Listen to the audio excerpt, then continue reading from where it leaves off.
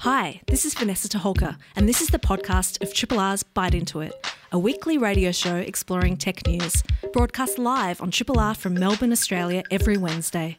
Hope you enjoy the podcast, and feel free to get in touch with us via the Triple R website or Bite Into It's Facebook or Twitter accounts. We welcome you to Bite Into It, where we talk tech, computing, the internet, all of the stuff that you need to know about on a Wednesday night. This evening on the desk, distributed around town, we have Jo Eaton. Jo, how are you? Good evening. I'm doing all right. Coming to you from my lounge. Got the extra pair of fluffy socks on? I do, actually. It's, it got really cold about 5:45 as soon as the sun went down. We also have Dan Morganti. Dan, how are you? Yeah, really well. And I can confirm it is freezing. Were you outside today? Were you Yes, I was. Putting things together? I was driving a forklift out in the freezing cold, and it was cold and also muddy, but definitely cold. You didn't get wet, did you? A little bit. It rained a little bit in the morning, so got a little bit drizzled on. Wasn't that bad. Well, thank you for making time to be with us tonight. Oh, absolutely. I'll be with you also. My name is Warren Davies. On the show tonight, it would not have escaped your attention that we are doing things a little bit differently at the moment under COVID-19. And one of the things that has changed is how we interact with doctors and how we check up on our health. We are going to have a look at how, maybe we're being less attentive towards our health. We're going to have a chat with Chris Bain, who has been looking at that as part of his work at Monash. That'll be coming up in the show shortly.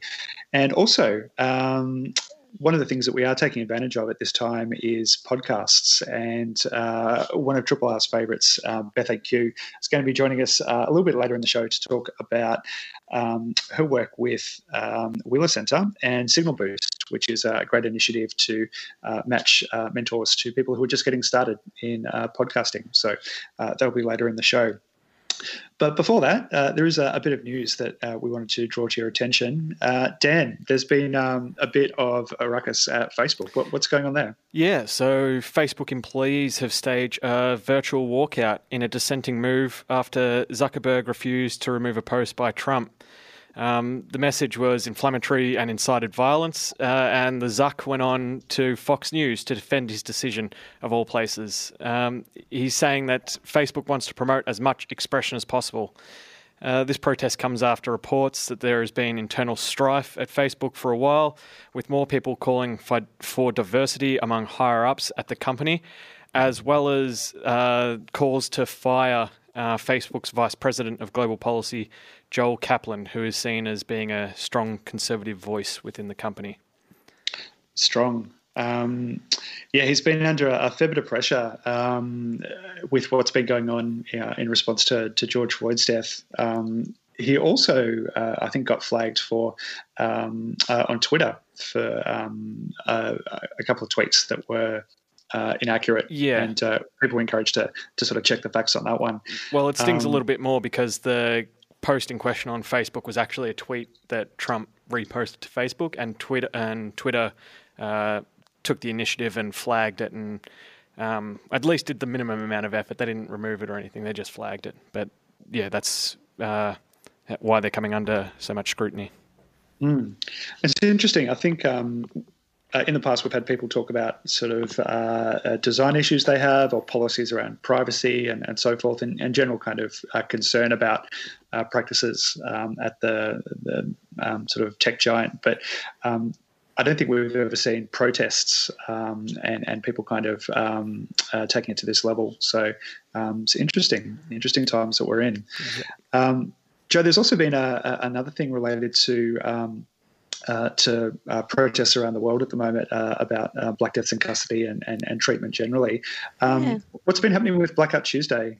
So yesterday, in a response to the police murder and brutality against people of colour, and kind of as an act of solidarity encouraged by music industry and other friends, so I posted a square image that was completely blacked out, and I used the hashtag Black Lives Matter, and this is on Instagram. then I posted a separate post with some actions that could be taken by us white people as well. And I quickly found out that by using the Black Lives Matter hashtag, me and millions of other people were drowning out important information that was needed on the American protest front lines. So then changed the hashtag to Blackout Tuesday, only to find out that those deleted hashtags were still being indexed by Instagram and still drowning out all the important information that needed to reach the protesters. So deleted the image entirely, and it's been a really interesting process of sort of realizing when you're wrong and listening and taking on new information, and there's no shame in being wrong and admitting when you're wrong. And it's also been an interesting sort of unintentional censorship, I suppose. Yeah, I guess not a lot of people who aren't sort of working in activist circles or literally out there on the street doing these things on a regular basis would understand, myself included, and many of us listening, that hashtags are sort of a vital way to collect information and kind of organise and sort of point things to people. Our most common interaction with it is to kind of show solidarity and I guess just be heard and show that it matters. But interesting that kind of that sort of collision happens like this, and really unfortunate.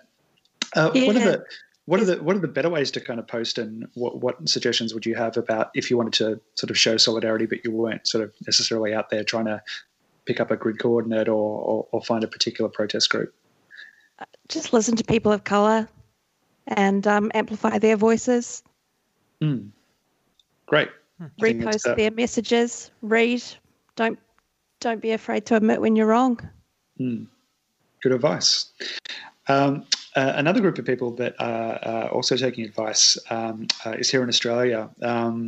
There's been a bit of a review of preparedness for cybercrime and security around several large government departments. Only one of the federal government's largest agencies has fully applied the Australian Signals Directorate Essential 8 to some of its most important systems, the auditor has found. So the finding is part of an interim report on financial controls and security at many of these major entities. So we're talking about some of the organisations, or actually I'll talk about the 8 measures. So we've got application whitelisting, patching operating systems, patching applications, restricting admin privileges, multi-factor authentication. Surprised to see only 2 organisations were compliant around multi-factor authentication. 16 agencies were not. Probably the area where the major agencies did do okay was restricting admin privileges, which does help. But generally across the board, even only 6 organisations were daily backing up their services, which is crazy. That will be interesting to see how people and agencies respond to that. Places like the Tax Office, Services Australia, Department of Defence. Interesting. It just seems that every time we hear something about the Australian government and technology, they are just falling behind. It's never anything progressive. It's always they're trailing to keep up. It's always a little bit disheartening when it's the government. Yeah, I kind of even with the COVID tracing app, I felt the implementation of it was not strong, and they could have done things a lot better. Maybe a little bit of credit to them. There wasn't a lot of time, and they're acting sort of with the best interests of the community at heart, by and large, with some kind of reservations around that. But in the first couple of weeks, excluding New South Wales, there were some, it looked like some good wins, and people or clusters were being tracked down, but I haven't really heard much about it since, about how well it's doing. And they only just recently fixed some of the issues with iOS and so having to have the phone active. So totally agree with you, Dan. It's a shame. Yeah. There is some kind of cool old school news around a new product as well, though, Dan. So what's this about? Yeah, so the Galaxy Z Flip. Old school in name, sounds like a 90s after-school cartoon, and old school in design. It's a flip phone with a folding screen, and it will set you back $2,200. It's Wow. By all accounts, it's a little bit more sturdy than the other Galaxy folding designs, and offers just as much power and support. But it's got a rock solid hinge, and it is able to close up, so you aren't able to see instant notifications and things like that. It's your choice to look up any notifications or anything you might have. So it's cool design with some, I say old school, but it's only like 15 years old sensibility. When that Razr phone came out, I had one. It was fantastic. But yeah, it's taking some old school sensibilities and adding it with the modern twist. It's just a hefty price tag. That's all. Yeah, it's kind of there's a great picture here on the site where someone's popping it in the leather pouch. It's kind of got that Nokia 5110 kind of like pouch vibe going on, sort of like maybe these will become as ubiquitous as the 3310 or something like that. I can see it stopping a lot of the old screen smashing. Yeah, and it looks like a 3DS, a Nintendo handheld gaming system as well, which that's just what it looks like to me. Nice. Yeah. Another thing that's quite nice, one of the things that has happened during COVID-19 times is the obvious restriction of air flights, and there's probably been a big contributor to some of the cleaner air that we've been seeing, and that is a good thing. It's been sad to see not a lot of interest in sort of alternatives to jet fuel, but I was excited today to read a piece about LanzaJet, which is a startup working on both jet services and renewable jet fuel. So the LanzaTech have actually been working over the past 15 years on technologies that turn carbon emissions into ethanol. That can be used for chemicals and for fuel. And just recently, I think yesterday, they announced the spin-out LanzaJet, along with a variety of corporate partners from around the world. There's commitments from a number of firms in Japan and Canada to provide the carbon emissions and the inputs to actually make this fuel. And they've got backing from, a major energy company who've invested $85 million to back the first pilot and to help scale to development for LanzaJet, which is a good thing.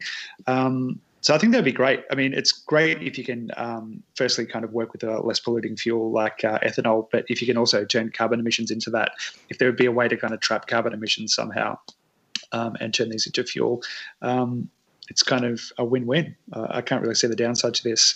I mean, it'd be great if we use less jet travel in the first place, but I think when we have to do it, it'd be good to be as efficient as possible. Yeah, for sure. Absolutely. Nice. This is a podcast from Triple R, an independent media organisation in Melbourne, Australia. Triple R is listener-supported radio and receives no direct government funding. If you would like to financially support Triple R by donating or becoming a subscriber, hit up the Triple R website to find out how. Now, you might be wondering in the current situation what to do if you stub your toe or if you've got sniffles or a host of other issues relating to what you would usually do, go and see a GP and maybe get it checked out.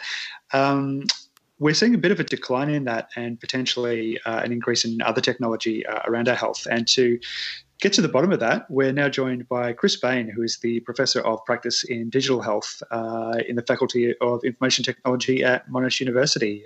Chris, thanks for joining us on the show tonight. No worries. Thanks for having me. Have you been sick yourself over the past couple of months? Have you had to kind of figure out what you should be doing in this context, or have you been lucky? Been lucky in that sense, but my daughter was actually unwell a weekend or two ago, and we needed to get her tested for COVID. So rang the GP, said, "How are you doing it?" Referred us to the local hospital. So I went through that process, which was interesting. Is there kind of a meta trend going on here where people who would usually go to a GP just kind of turn up or maybe sort of ring at the last minute and then see if they could get an appointment? Are we doing things differently? Yeah, there's signs of something different happening for sure, in as much as be it GP consultations or certain conditions like road trauma cases or people in violent assaults and so forth. There's evidence of various things like that are actually happening less, and that's from some published information, from speaking to people in the industry, also evident in countries overseas. And how much of that is, conditions not happening, so maybe, people staying home, so there's less car accidents and alcohol-related violence, that might make sense. But things like heart attacks and strokes and so forth keep happening. There's no obvious reason why we'd have less of some of those things, yet they seem to be some of the reports we're seeing in the health industry. And how are people accounting for that at the moment? Is there, I guess, not enough information to kind of figure it out, or are there any theories about why health incidents overall have decreased? Yeah, I don't think anyone has a conclusive answer, and they're not going to really be able to until after we sort of return to normal, in quotes.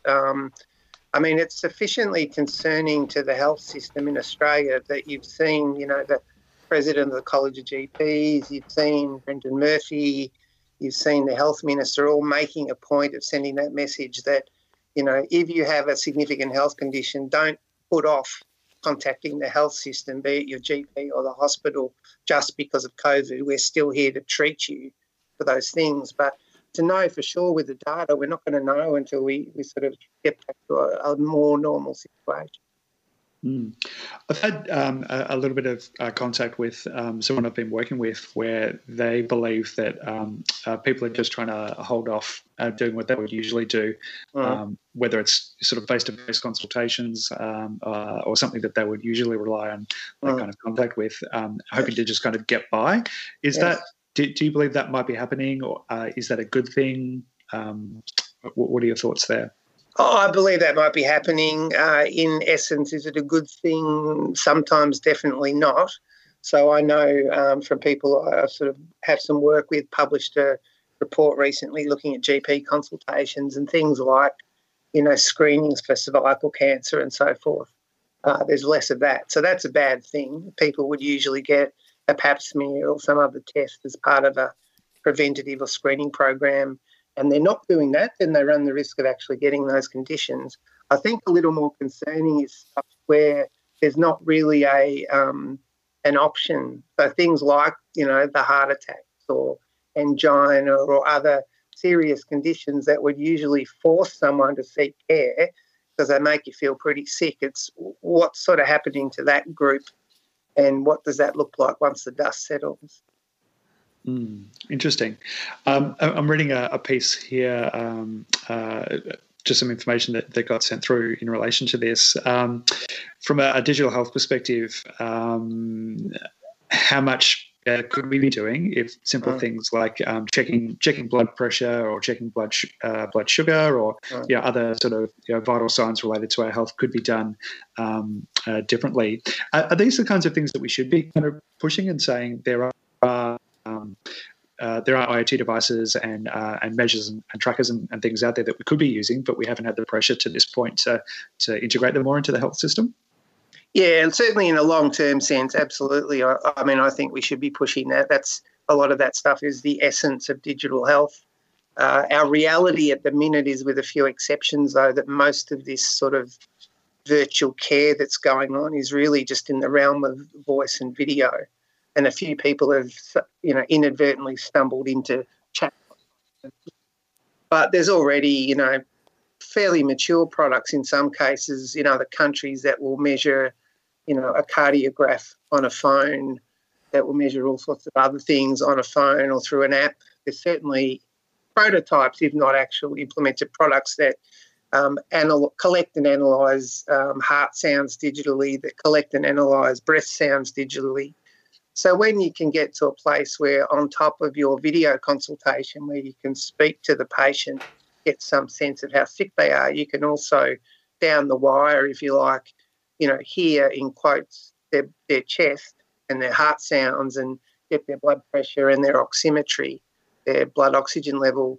That starts to really flesh out true virtual care that's safe and in an increasing range of situations. So it would have been lovely to have that here in Australia now in preparation for the pandemic, but the upside at least is we've sort of crashed through a barrier around more broad telehealth usage in a basic sense because of COVID. So for many of us who work in this sphere, there's lots of positives in that, but a few concerns too. What does telehealth actually denote for people who aren't familiar with that term? What is telehealth? Yeah. Look, the terminology is a bit up for grabs, but in essence, it's a remote consultation facilitated by a phone line or a computer video session is a really simple way to describe it. And I think I haven't actually looked at the rules about what's being funded at the minute, but that kind of physically seeing and talking to a health professional, I think, is embedded versus just doing a chatbot question and answer online. But yeah, that's a pretty simple way to think of it. And if you, I guess, if you are able to sort of requisition any of these tools and kind of put them into practice, if you were the sort of federal health minister, what are some of the things that we should really be banging the drum for to get out there? Obviously not sort of under current circumstances, but for the next time round where, it is hard to get to a GP or even it just doesn't make much sense. What are maybe two or three things that make a lot of sense to have out there? Yeah. Well, I mean, I think the very first thing is again, assuming we get to a relative normality later this year where life in many ways goes back to normal, the first thing is for us to have a look at what's happened with this sort of enforced rollout of telehealth and make sure it's been safe. There'll be times when it hasn't been safe in various dimensions. Learn the lessons from it, what's been good, what's been bad, and leverage that into a greater level of telehealth than we've done before and better informed. But off that subsequent sort of base, I think things like, either the patient measuring their blood pressure and it automatically coming into an app which can automatically download its data or allow a remote clinician to visualise their data, that kind of thing. The same with basic things like blood oxygen levels and pulse rate, which often go with the blood pressure measurement and the oxygen level. That kind of stuff would really, again, proving it be safe, it really would mark a step change in many conditions. I used to see people in their homes as a practitioner many years ago, and a number of times you had to send somebody to hospital just because you lacked one piece of information, like their oxygen level. There's a lot of people with chronic respiratory conditions who are on oxygen, who are always out of breath. You've got no metric, especially if you don't know them well, to get a sense of are they more out of breath today than they were yesterday. And that can be the difference between an ambulance call and an ambulance transfer and a stay in the emergency department. So things like that can be very valuable. So these are obviously like technologies that we're using for the moment because of the situation. Do you see them being adopted and implemented later on when they're not necessary, but maybe it's advantageous to use them?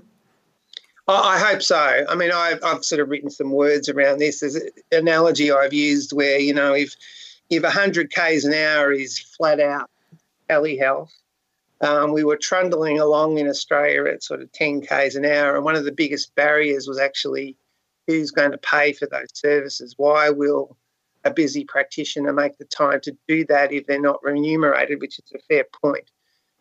We've suddenly shot up to like 90 k's an hour going hell for leather, but with relative lack of governance and safety checks, if you like, along the way. I suspect we will end up back and hopefully around the 40, 50k mark, but in a really safe and well understood environment. Because there's certainly, if you look at our historic use, plenty of opportunities to use it more.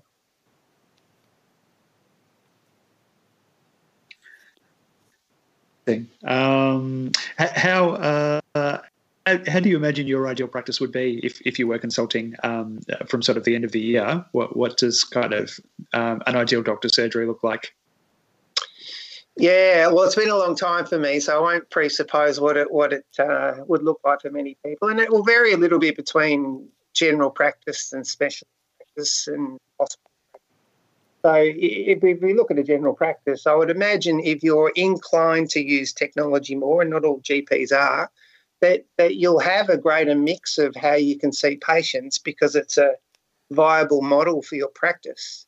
And so maybe you will do a lot more telehealth because it's funded appropriately, because you're given access to safe tools that the IT industry and the health IT industry trust, because it fits neatly into how you do your day-to-day job, because the records it generates could be seamlessly integrated into your main record-keeping system, etc. I think for many forward-thinking GPs, that would be a really good outcome. And good for the system and good for patients. So what's the outlook for this kind of funding then from either third parties or government? That's a really interesting question. A lot of this will sit with government. I mean, I'm fairly apolitical and I don't really have many qualms with many of the things our government have done through the pandemic because the proof's in the pudding. You know, we've got away as a country very well from a health perspective, so it's very hard to be critical. But there will be a huge question there about, the amount of funding that's plausible going forward for these telehealth items. I just don't think it's realistic that the same level of funding will be available once we're back in, again, this, quote, normal situation.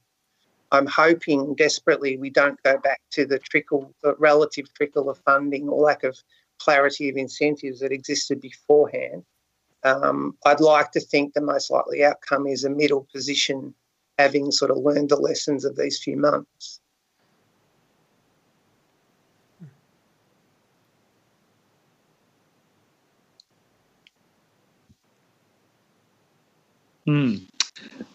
Well, I think there's a lot to kind of chew on there.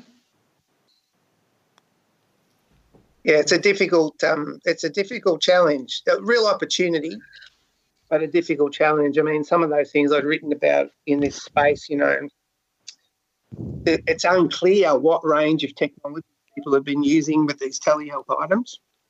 Certainly there's lots of phone, there's perhaps some more well-established video consultation things. I hope not too many people used Zoom, and I hope not too many consultations got Zoom bombed. So, there's all those sort of questions we need to have a look at, plus that on the health side, so not just the technology side, but we basically provide a safe service by switching so much to telehealth through this time. And that comes back to what we were discussing before. It's only really afterwards we'll be able to look at all the figures and look at things like death rates, for instance. Have we had a whole bunch of extra deaths in conditions that people wouldn't usually die from because they avoided care or the current models, telehealth models, couldn't quite support them? So, again, a lot of work to do once we have a bit of air to breathe, a bit of headspace. Is there any indication of what those numbers are looking like now in these early stages? Yeah, I mean, the set of figures I've seen, which I've written about, was a Medical Republic survey of a couple of hundred GPs describing sort of 30% drops in income. So income as a proxy for activity. Again, a lot of it's anecdotal, but there's a lot of people reporting it anecdotally, a lot of people from across the health industry at a personal level, at a public blog article kind of level. Too many to believe there's not actually been this real change. But yeah. Awesome. Well, thanks so much, Chris. It's been a really enlightening discussion on all this telehealth business.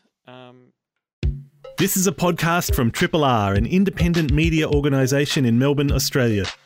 To find out more about Triple R or to explore many more shows, podcasts, articles, videos and interviews, head to the Triple R website, rrr.org.au.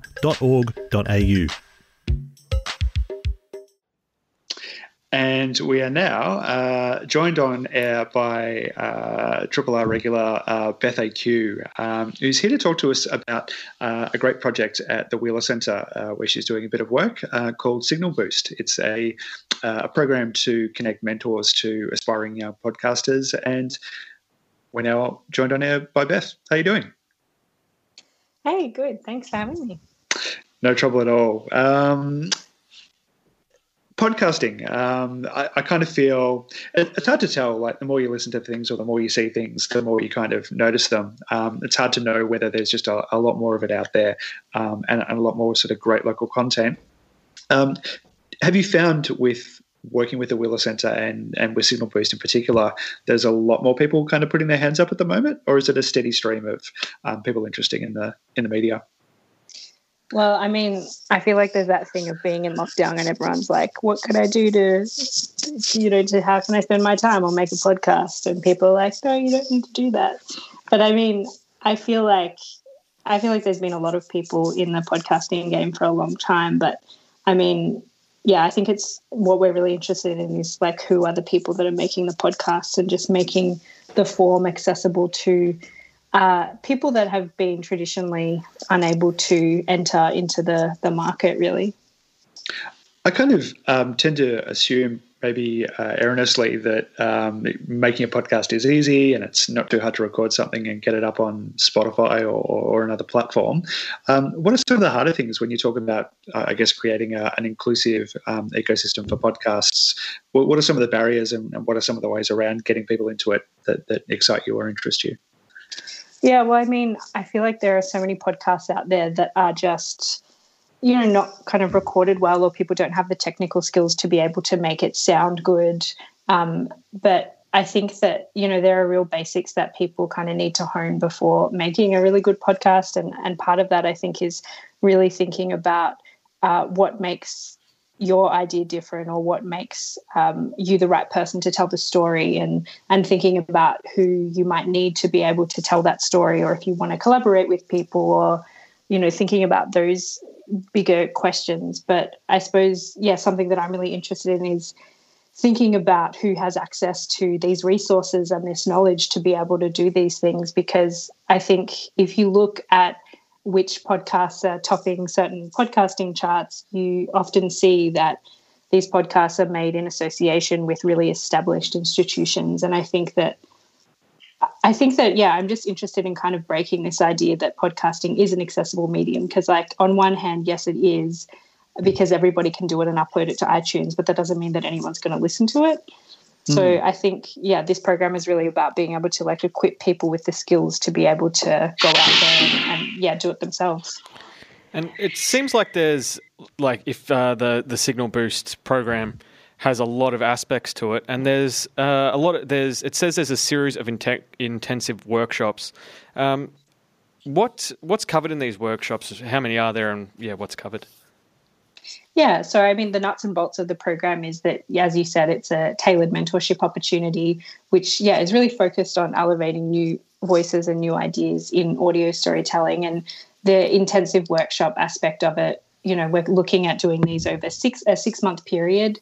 We're very interested in learning what participants want to learn and be able to be responsive and flexible. But, I mean, there are definitely kind of basics that we're really interested in covering, and that might be like, how you go from having this big idea to refining it into something that you can think about in terms of how many episodes you're going to have, what's the release schedule going to look like. We're interested in asking questions around ethics, what are kind of ethical considerations you should take into account when you're creating a new podcast. And that might mean, thinking about whose stories you're telling or who's telling the stories, and, and then more like, I suppose, one-on-one aspects of it is like how you do an interview, and then how you script for writing for the ear and sound design, and being able to like mix and edit and know how to use your recording gear. But I think, something that is really interesting for me for this program is that we really want to be able to tailor it to what the people that are going through the program want. And that might mean that they have a particular interest in sound design, or it might mean that they're really interested in making a fictional podcast, and just being able to find the right people to be able to teach them in a way that is going to be useful for what they want to do. And so what's involved in applying, Beth? Yeah, so, I mean, to apply, applicants need to submit a short creative pitch to a theme that we've created called Public. So one part of it is like a written outline of what your idea could be, and the second part of it is a creative audio response, which would be in the form of like a trailer or a teaser for that idea. And the participants don't necessarily need to go on to work on this into a larger idea throughout the program, but that kind of application process is more for us to be able to get a sense of an applicant's ability to respond to a prompt and to be able to think laterally. So, you know, those pitches could be, could be serious journalism, or it could be some YA fiction, or it could be, you know, a weird experimental sound art piece, or, you know, kind of anything in between. Fantastic. So is this the second year it's been running? Yeah, so Signal Boost was piloted for the first time in 2019, and it was done on quite a smaller scale, and it was done with the participants were past winners of an earlier podcast initiative by the Wheeler Centre called So You Think You Can Pod. And yeah, it was kind of done on a smaller scale, but we are still working with some participants that went through the program last year. We're working with two amazing participants called Sylvie and Izzy, who last year when they went through the program, they worked on a podcast called Pill Pop, which is essentially an audio trip for the chronically ill. So they're both chronically ill, and each week they have a different person on.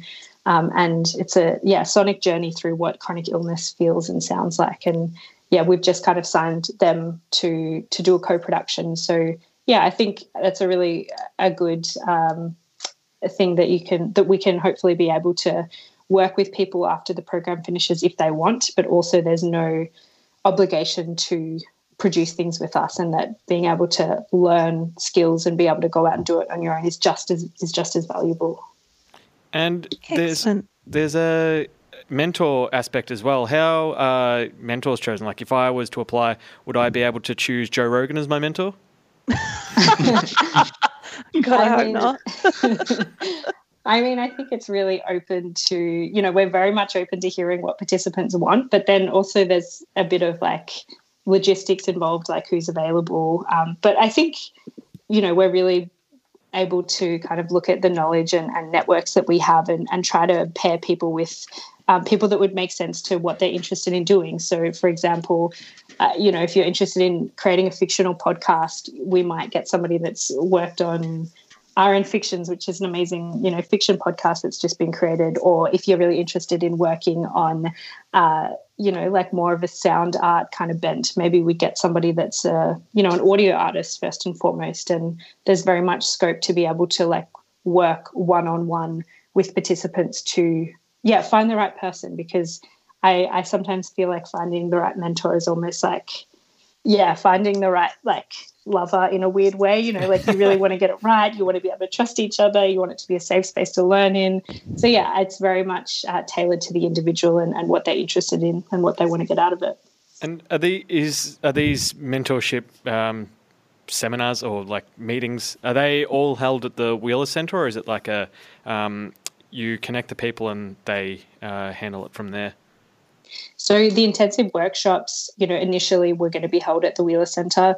Well, partly because it is a national program, so anybody that's, you know, in Australia can apply for this program.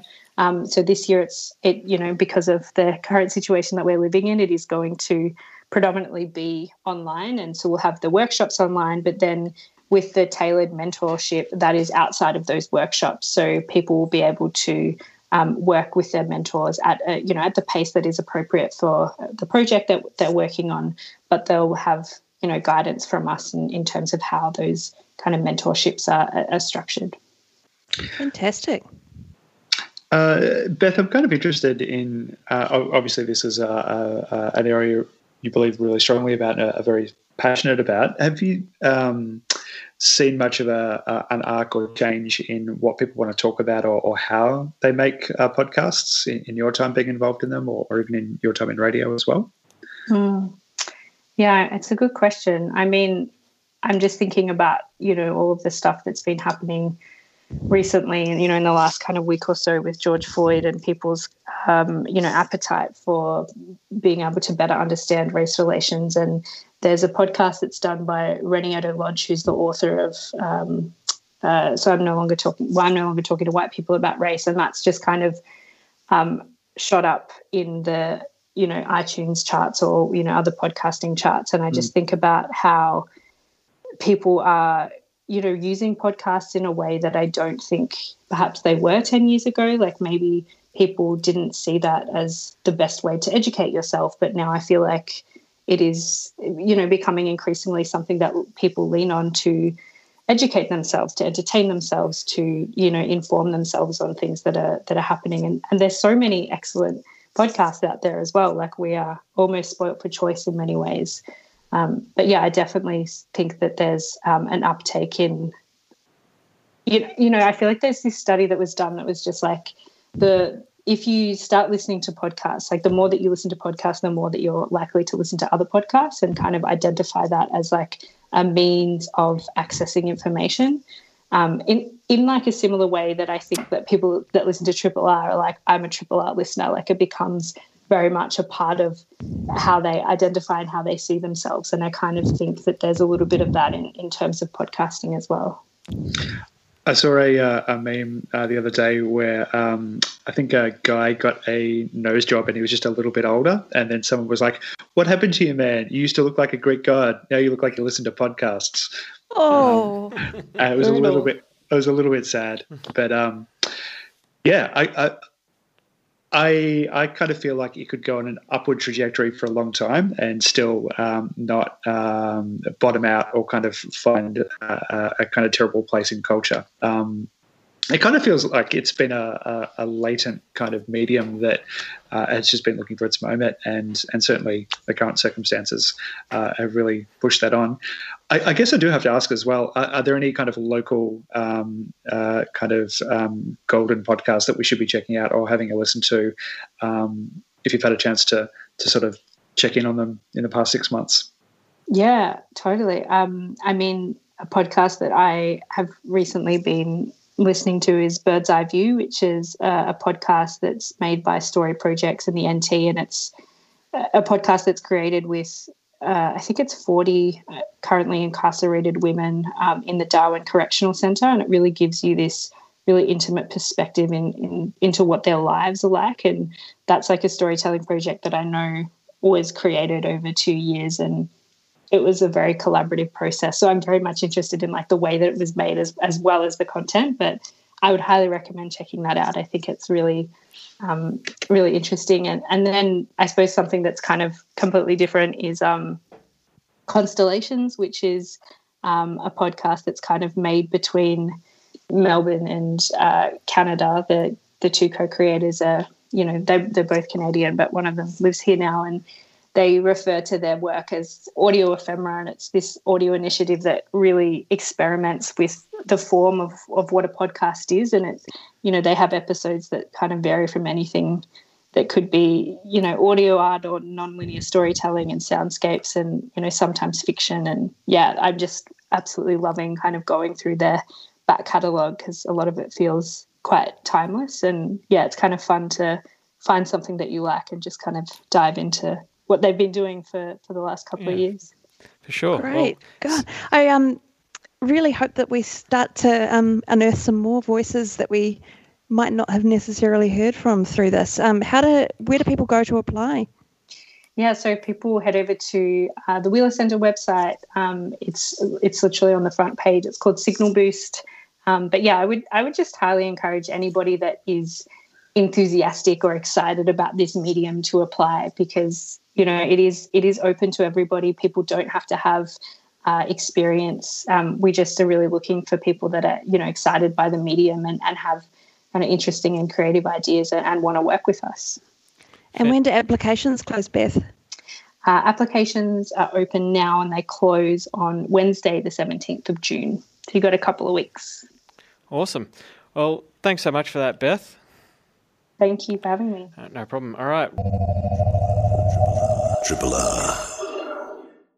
We've had a fantastic show tonight. We interviewed Chris Bain from Monash University about tele-tech health, so health being diagnosed over the internet and other ways to help in these medically trying times.